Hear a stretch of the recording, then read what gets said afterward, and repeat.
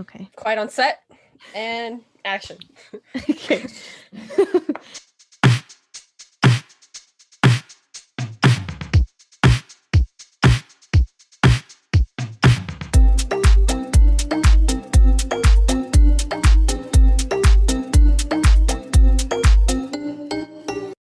Okay.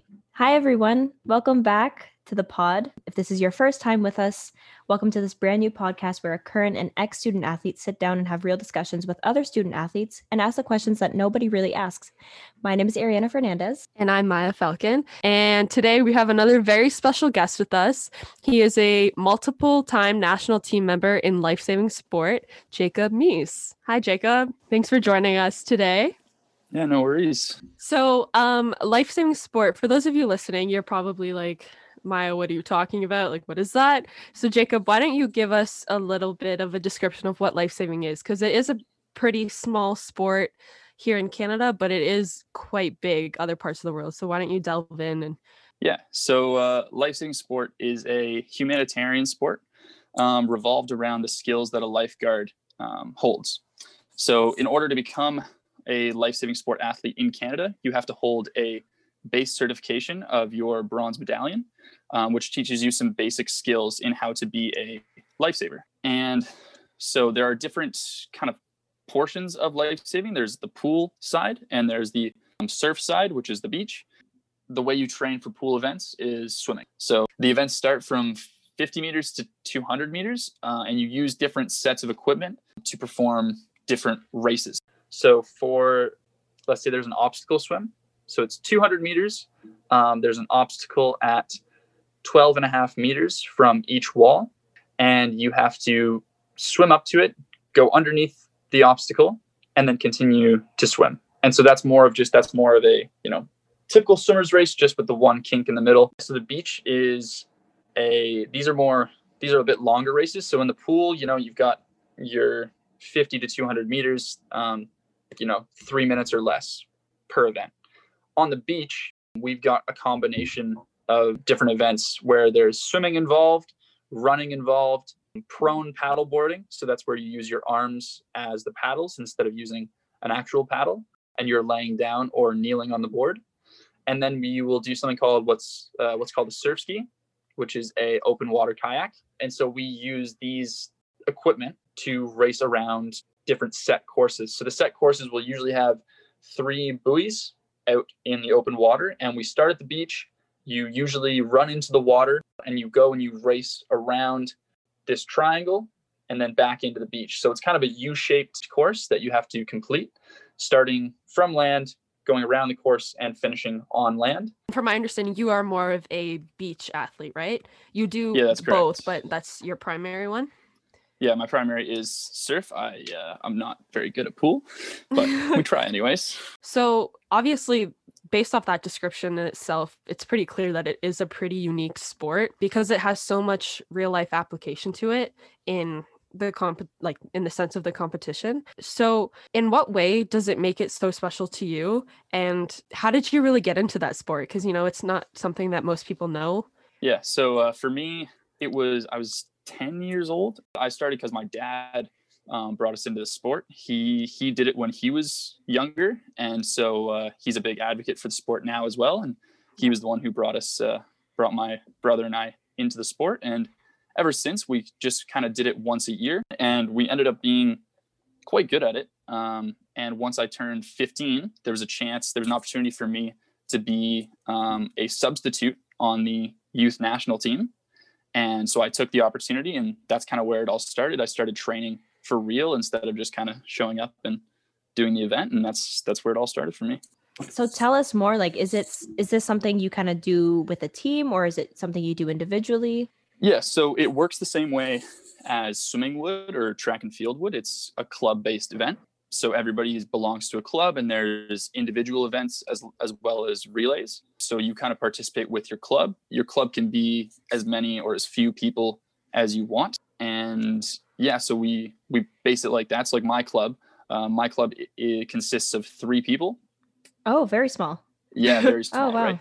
It just really depends on the dynamic that you have in your area. So for us in Durham, there's not many people who participate in life-saving sport. Mm-hmm. And so we're a big demographic, small interest in life-saving sport. Right.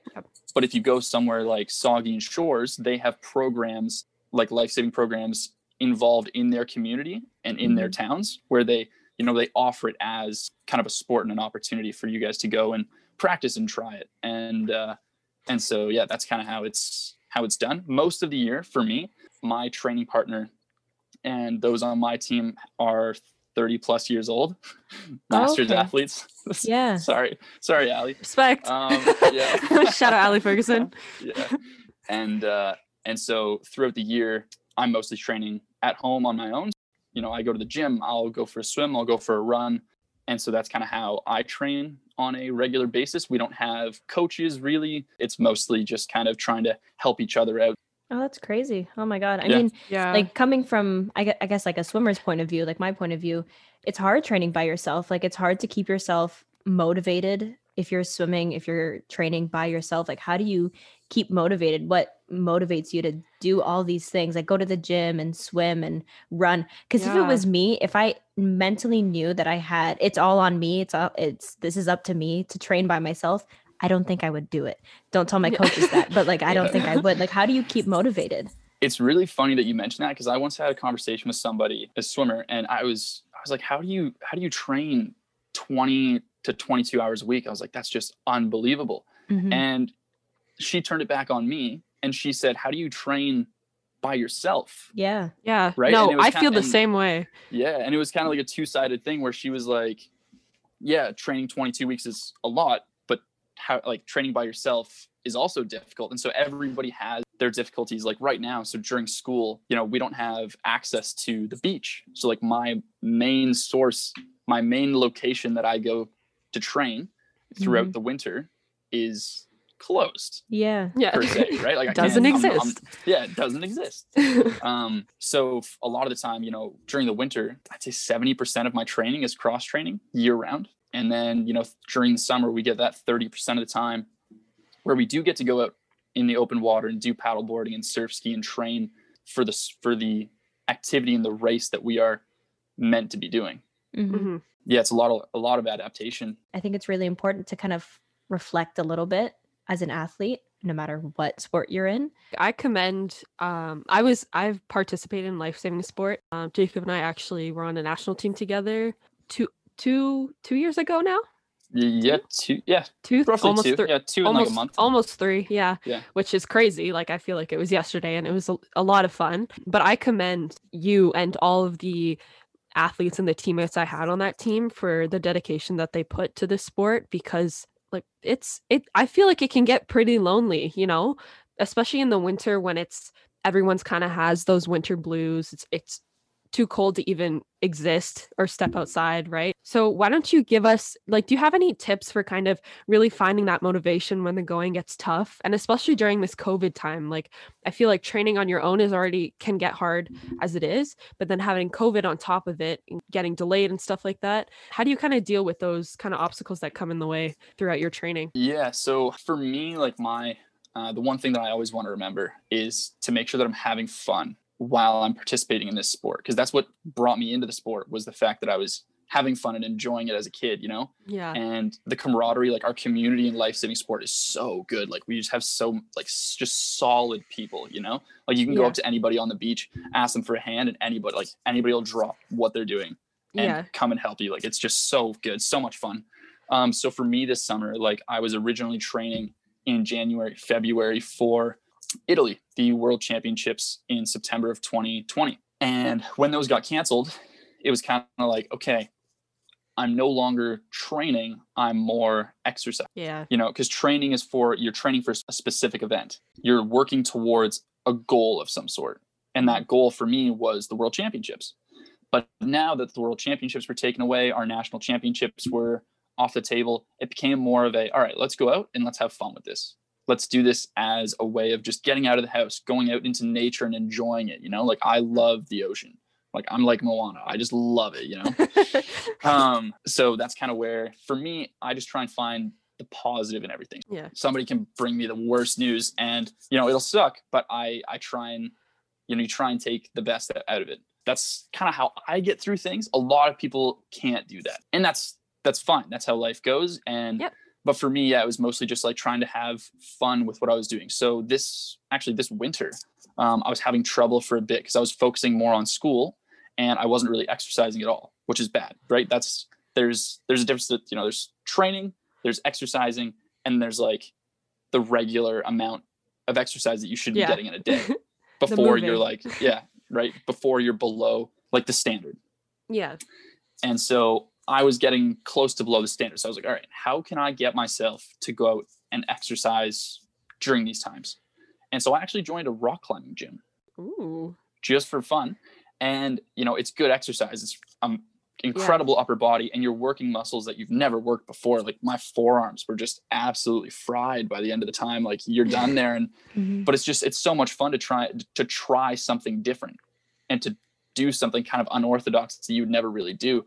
And so for me, that's what I do. I try and find activities that are fun, and I keep those in my training schedules. There's the stuff that I don't really like doing. Like for me, I learned to like swimming, but at one point I really didn't like swimming. So in order to keep my schedule balanced, I love HIIT training, high intensity interval trainings, right? So I would put those in my training on top of the swimming and on top of the weights, on top of the running, because that's what I enjoy.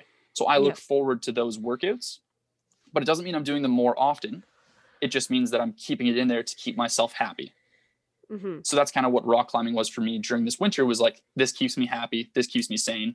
This keeps me wanting to keep training and exercising and doing the thing that I love. So yeah, for me, it's just kind of doing the stuff that's fun and keeping it entertaining.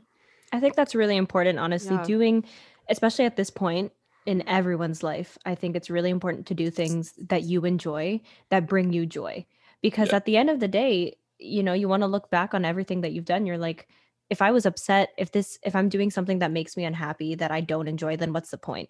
Like, if you're not having fun, then what's the point? You're just kind of wasting time. But it's a good thing to do, doing things that you enjoy. I was going to ask you guys, because you guys from a swimming standpoint, I know a lot of swimmers, like you guys are very repetitive in what you do. Mm-hmm. You go back and forth on top of a black line, staring at the bottom of the pool for hours on end, just you and your thoughts. Right. Yeah. So for you guys, I guess, I kind of want to flip it around here. How often do you guys get to do fun practices, or like, what do you guys find fun in your swimming practices? That is a great question. I don't know. I mean, I've been doing the sport since I was 6. And I'm 20, turning 21 this year. And I've been doing it for a long time, and it does get repetitive. I mean, as you said, like we swim back and forth staring at a black line, and it doesn't get any more exciting than that. But for me, I kind of like what you said, I do it because I enjoy it. And it's like there are some practices that are repetitive. Like, let's say we'll do a test set every other month just to see where we're at, see if we've made any progress. And for me, I like looking back at my progress. I like seeing if I'm progressing, even if I'm not. I like to see it because I've been doing the sport for such a long time, and I like to see where I'm at. I like to see what I'm doing, what's changing. And it just, for me, it's still exciting, and that's why I'm still doing it. I enjoy going to practice every day. Sometimes there are days where it's hard, for sure, for everyone. But I enjoy competing. I enjoy training a lot.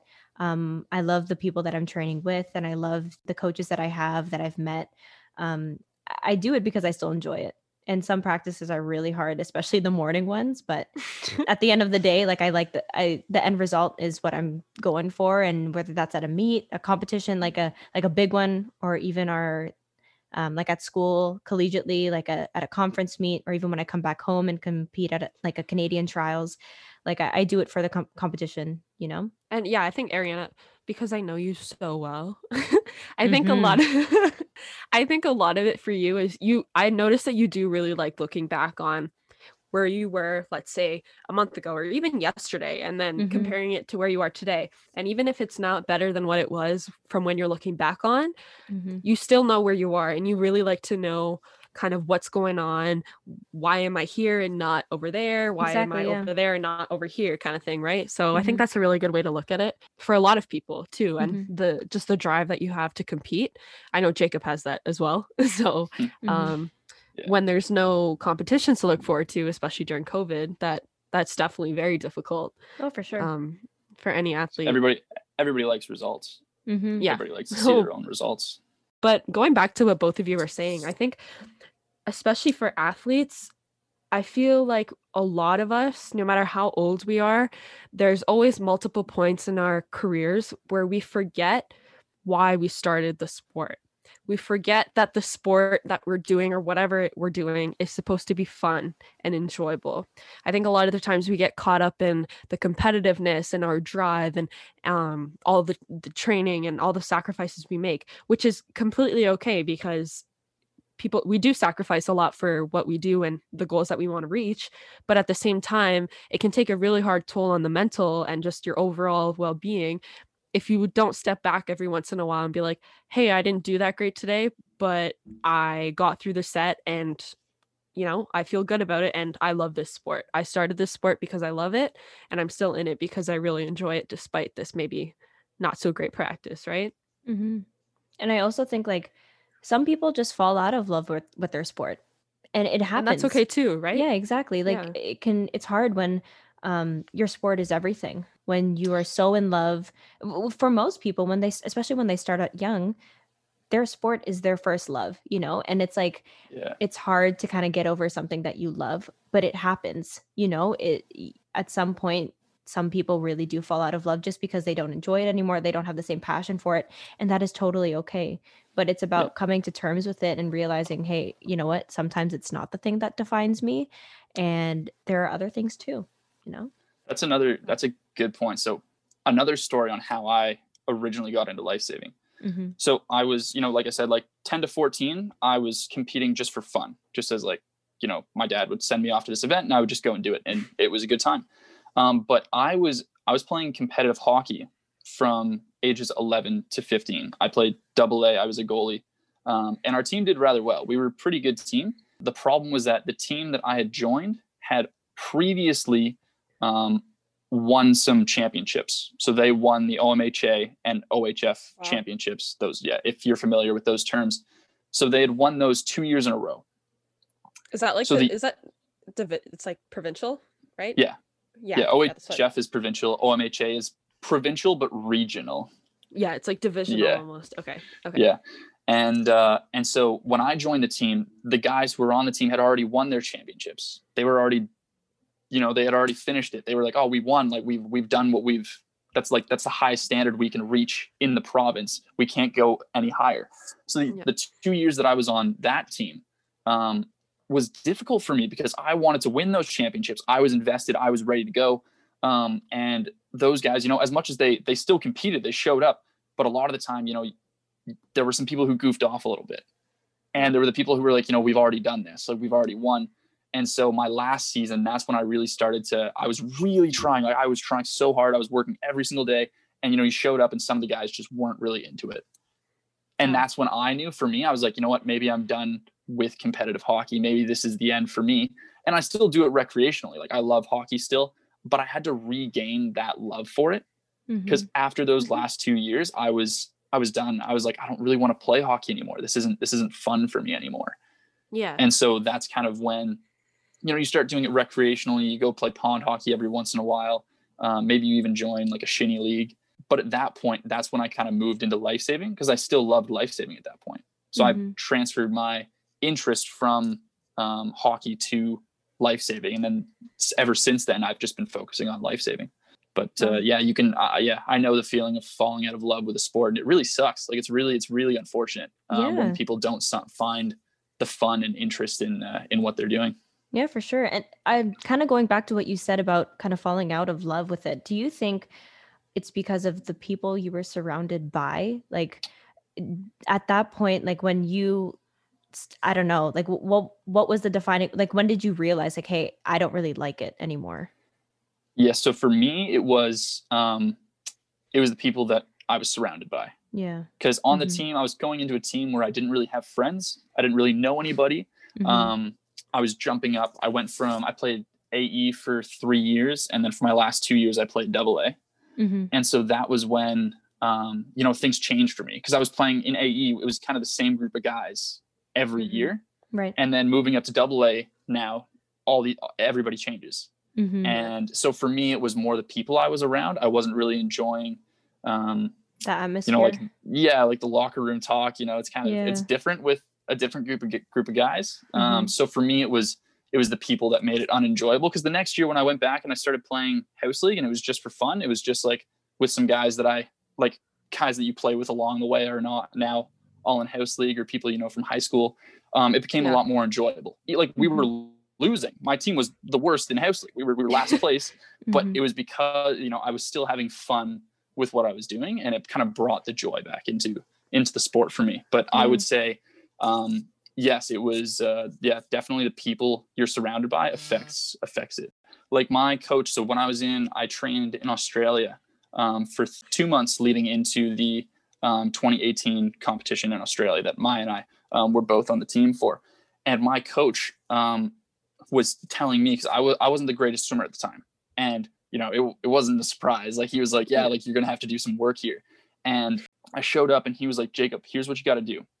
You have to try and keep up with the person next to you. He goes, you have to try and beat him.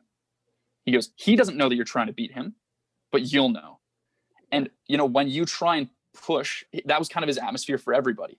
So as you start to swim and as you get better, that person is now going to try and beat you, and then you're trying to beat them. Although it was never said like, I'm going to beat you in this race, it's just known that you don't let the person in the lane beside you beat you. Mm-hmm. And so that was when that's where the competition comes in. That's where it's like, all right, now who's going to win this race? Who's going to come in first? And every single set, every single rep is now a race. But we never, you never discuss it between people. You're never in a verbal combat with these people. You're not chirping them. It's just known that you have to beat that next person.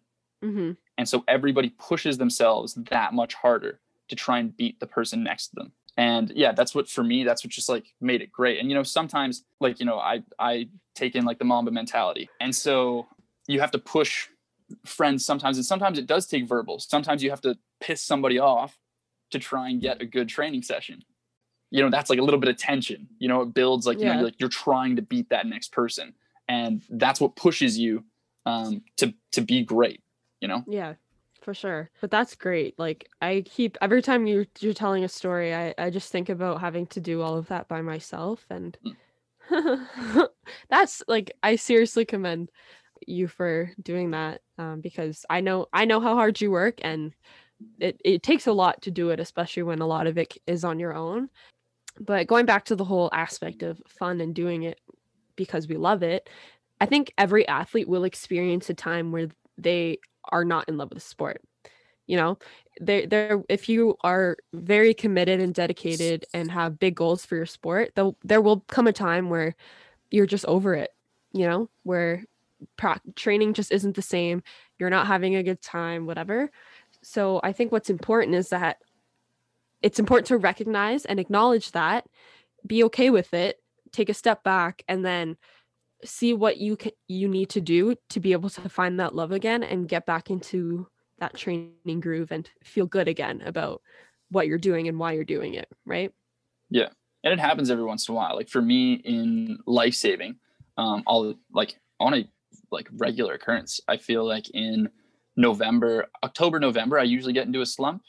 I'm like, man, okay, like what am I going to do now? Training, like, I'm training for a competition that's, 11 months away, or 10, 11 months away. And I'm like, all right, well, what am I really looking forward to? And so, people always talk about SMART goals and having those like, timely, measurable goals. And that's really important, because if you don't have something that's within sights, you're going to start to hit that downslope. I know why. I've had my fair share of slumps, so I don't know about you, Ariana.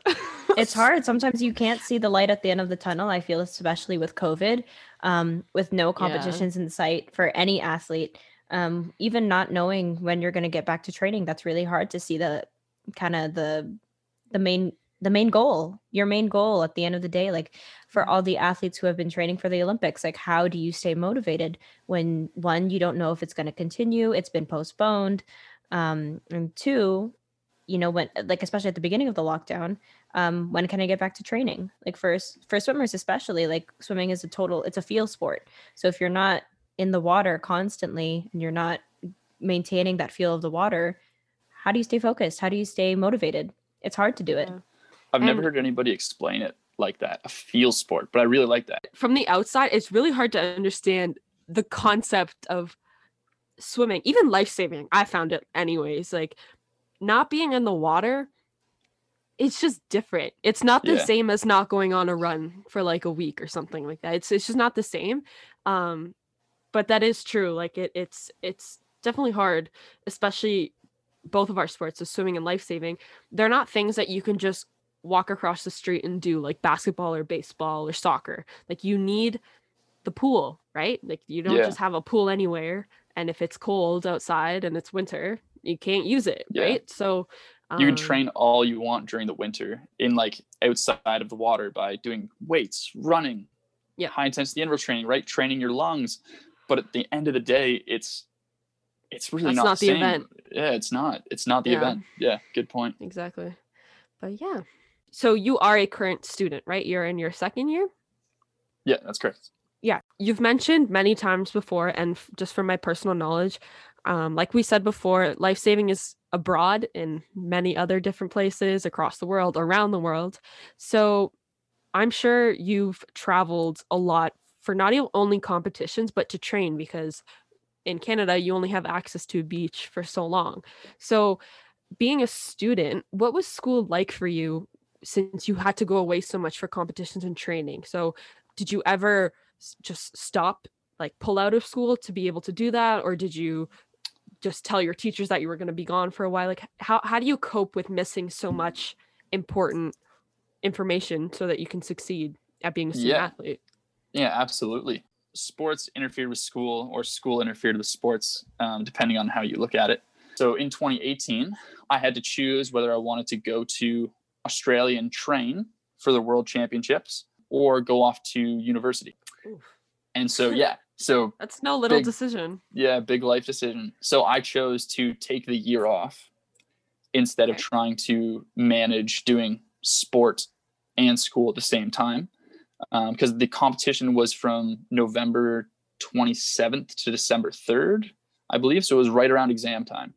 And I felt like that was going to be a hassle. So I took my first year off, and so I traveled, or I was in Australia. I was on the Gold Coast for 2 months, and then I went over to Adelaide for a month. For me, I have a hard time doing both. If I'm doing athletics, then my school marks are bound to drop. But if I'm not doing athletics, I can hold a solid average in school. Mm-hmm. And so for me, in my mind, I just have to accept one or the other, because I know I can do school well if I'm not doing athletics. But the minute I add in athletics, I have to accept in my mind, I'm like, okay, my marks are bound to drop. So so for me, that's kind of where I balance off the two. I know, like, it's like you can almost make an equation out of it. You know how much your marks are going to drop based on the amount of training that you're doing. Mm-hmm. And in my mind, like it's hard for me because I enjoy getting good grades and I think it's important. But at the same time, I love athletics and I love to do life-saving sport. And so for me, I'm just kind of, in your mind, you have to debate. You're like, okay, which one's more important? And at this time, which one do I prioritize? And so right now I'm prioritizing athletics, but it doesn't mean that I'm giving up on school. It's just, I'm going to have less time. Like, that 12 hours, 14, 16 hours that I'm doing training was once my study time. So you got to prioritize, I guess. Yeah. And I think Ariana and I have talked about this before on here, but the time management is probably one of the hardest things that everybody, even if you're not an athlete, like I feel like time management is a thing in everybody's life, but especially when you're a high performance athlete, you're going to have to sacrifice some things, not just maybe quality of grades. And that's not to say that you should do your sport and then let your grades be like a just passing grade. That's not what I'm saying at all. But even your, like, a social life, you have less time to do those kinds of things. And that's one of the sacrifices you make, but you do it because you have these goals and, that's what you want to do. That's what you want to do. Yeah. Because if you didn't want to do it, you could just not do it. You're wasting your time. Like, really? Yeah. Yeah. So going back to the beginning of the podcast, Jacob, you said it was a life-saving sport is a humanitarian sport, which is very true because life-saving is something that's really important, whether you're at the pool or on a beach, even just first aid in general. Like it's very important, and it can be a high-stress job. So because that's what makes life-saving so different from other sports, why is it so important, and how do you see it benefiting society as a whole when people do participate and decide to get into life-saving sport? Yeah. So I heard this phrase somewhere, and I absolutely love this, that those who participate in life-saving sport were lifesavers first. Yeah. You know, you Yeah. got that qualification because you wanted to be a part of the community that had the skill to help somebody who was in need, whether it be on land or in water. But you have those skills to help someone. And so everybody there is very, everybody's there to help. Yeah. Everybody, that's kind of people that they are. That's like the importance of it, is that you hold those skills before you are an athlete. Yeah, you kind of you have those skills and you have those values, but then you're like, oh, I can kind of just compete and have fun with it. So yeah, exactly. Right, which I think is really cool. And because this sport is so small here, and it's like huge in a country like Australia, like it's basically their hockey for us. So do you think it's something that people should consider looking into and even joining, because it is just so versatile and really chill, but also, competitive, and just it benefits everybody? So why do you think people should join, and where do you think they can start if they decide that this is something they want to go forward with? Yeah, absolutely. I think people should join because there's just so many options that you can do, right? Like I said, like if you're a former swimmer, if you once ran, if you are interested in learning how to paddleboard, it's good for stability and strength. And the great thing about it is that you don't have to do it at a competitive level. Exactly. It's a recreational sport. You can do this just for fun, just to keep in shape. A lot of our athletes are past swimmers or past runners who still want that outlet to go and compete, just in a different way. Because, maybe they did lose the love for the sport they were doing, but we can reintroduce it to them in a different way and kind of adding some things like flippers. Swimmers, they never get to use flippers in a competition. So like now you're actually able to race with them. Like it adds a whole new component. People get excited about it. It's fun. And that's what I think is just so great about it, is that there's something for everybody. And, you don't have to be good at it, because that's the whole point, is that you can get better over time. Right. So like one of our national team members, her name is Jules Desjardins.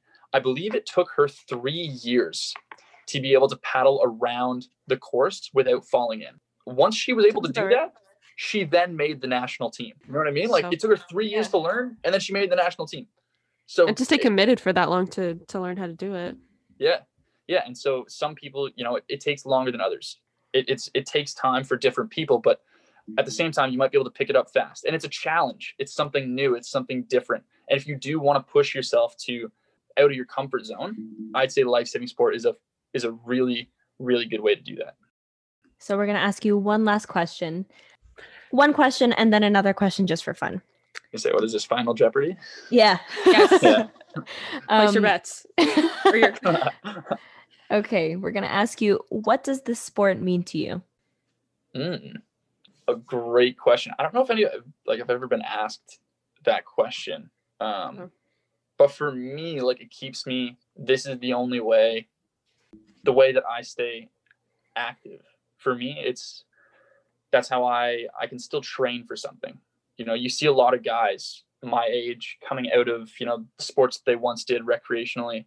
And, for them, it's like, oh, once you hit 18 years old or 19, 20 years old and you haven't made it to the NHL, say for hockey, they're like, oh, well, I'm done. Or they'll go to college and play hockey at college. But a lot of the time they just fall off. And, that's the only thing they've ever done. And so they don't know what else to do. So a lot of the time they might take that time and they'll go to the gym and they'll start pumping weights, and that's their outlet. Mm-hmm. So for me, this is kind of my outlet to stay involved in recreational activity at a competitive level. Right. So for me, when I go out for a paddle, the way I describe it is beautiful. It is so beautiful. You know, you go out, and I paddled out of Ajax, Ontario, and we'll go out, and we'll go out when the sun's rising or when the sun's setting, and you get these beautiful views. Like, if the sun's setting right, it'll set right over top of, you can see from where we paddle out of, you can see the CN Tower. And so the sun will set right behind the CN Tower. And if you get the right clouds on the right day, the sky is like purple, it's like pink, beautiful. And so for me, as much as you're out there training, your environment is just, exhilarating. Like, it's just so beautiful to be able to do that. And even like surfing a wave, like you're rushing through. And I think it was Rob Machado who once described, he's a professional surfer, now Soul Surfer. He said, his first time surfing, you go down the wave and you see all these elements rushing by you. And it's just the most exhilarating feeling, like it gets you excited, it gets you happy. You can't help but smile. Even in a race, you catch this sweet wave, like, and you smile because it's exciting. It's fun. It's just so like, it's just amazing. I find it just, yeah. Yeah. Would you say it's a very big part of your life, and if it was taken away, that would be very difficult? Or yeah, I'd say I would have a hard time dealing with that reality for a little bit. Yeah, it's for such, sure. like, I don't know, for me, life saving is such an out of body experience, because you have the beauty of training and working like a high performance athlete, but you also get to do it in these, in these beautiful areas where you can take the time, where on your rests, you look around and you just go, man, this is beautiful. Like, I get to train outside, sunny day, and it's just so good. I don't know. For me, like, I love that feeling. And it makes me happy. I know. Yeah. Sorry. I get really excited about this. No, that's great. And it should. And it should. Yeah. Like, as like we talked about it before. Like, if you're doing something that doesn't bring you joy, that doesn't make you happy, then why are you doing it? It's important to find beauty in life, especially in your sport where you're devoting so much time, so much effort into something. You want to be able to say, hey, this is beautiful. This is exciting. This makes me happy. So that's amazing. I love that. Yeah. Okay. Final question, kind of fun, kind of fresh. If you had to choose one hype song, what would it be? Oh, so I have a sweet story. So the answer is Dreams and Nightmares by Meek Mill. Okay. Yeah. When I was in Australia, so when we were in Australia, I had a ski final. My surf ski final was coming up, and I was hoping for a top 10 finish. I was like really pushing. I was like, I really want this. And I had two of the swimmers who weren't doing anything at the time. They came out to me and they were like, hey, Jacob, what can we do for you to help you prepare for this race? And I said, to be honest, I need you guys to get me a phone. I need you to get me a cell phone. And he goes, why? I was like, just trust me, just get me a cell phone. So he brings over a cell phone. And I said, I need you to look up Dreams and Nightmares by Meek Mill for me. And I think it was 2 minutes before my race, or no, it must have been 5 minutes because we had some time. They played the song and I basically just held it up to my ear.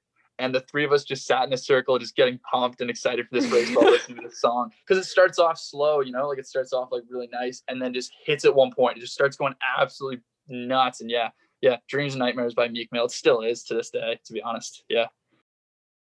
Thank you, Jacob, for joining us. We had a great time getting to know you and the life-saving sport. Thank you for joining us. Yeah, thank you guys for having me. I had lots of fun. I'm glad.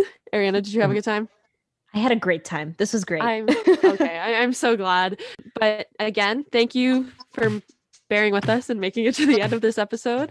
And we will see you next time. Bye. Sure. Bye.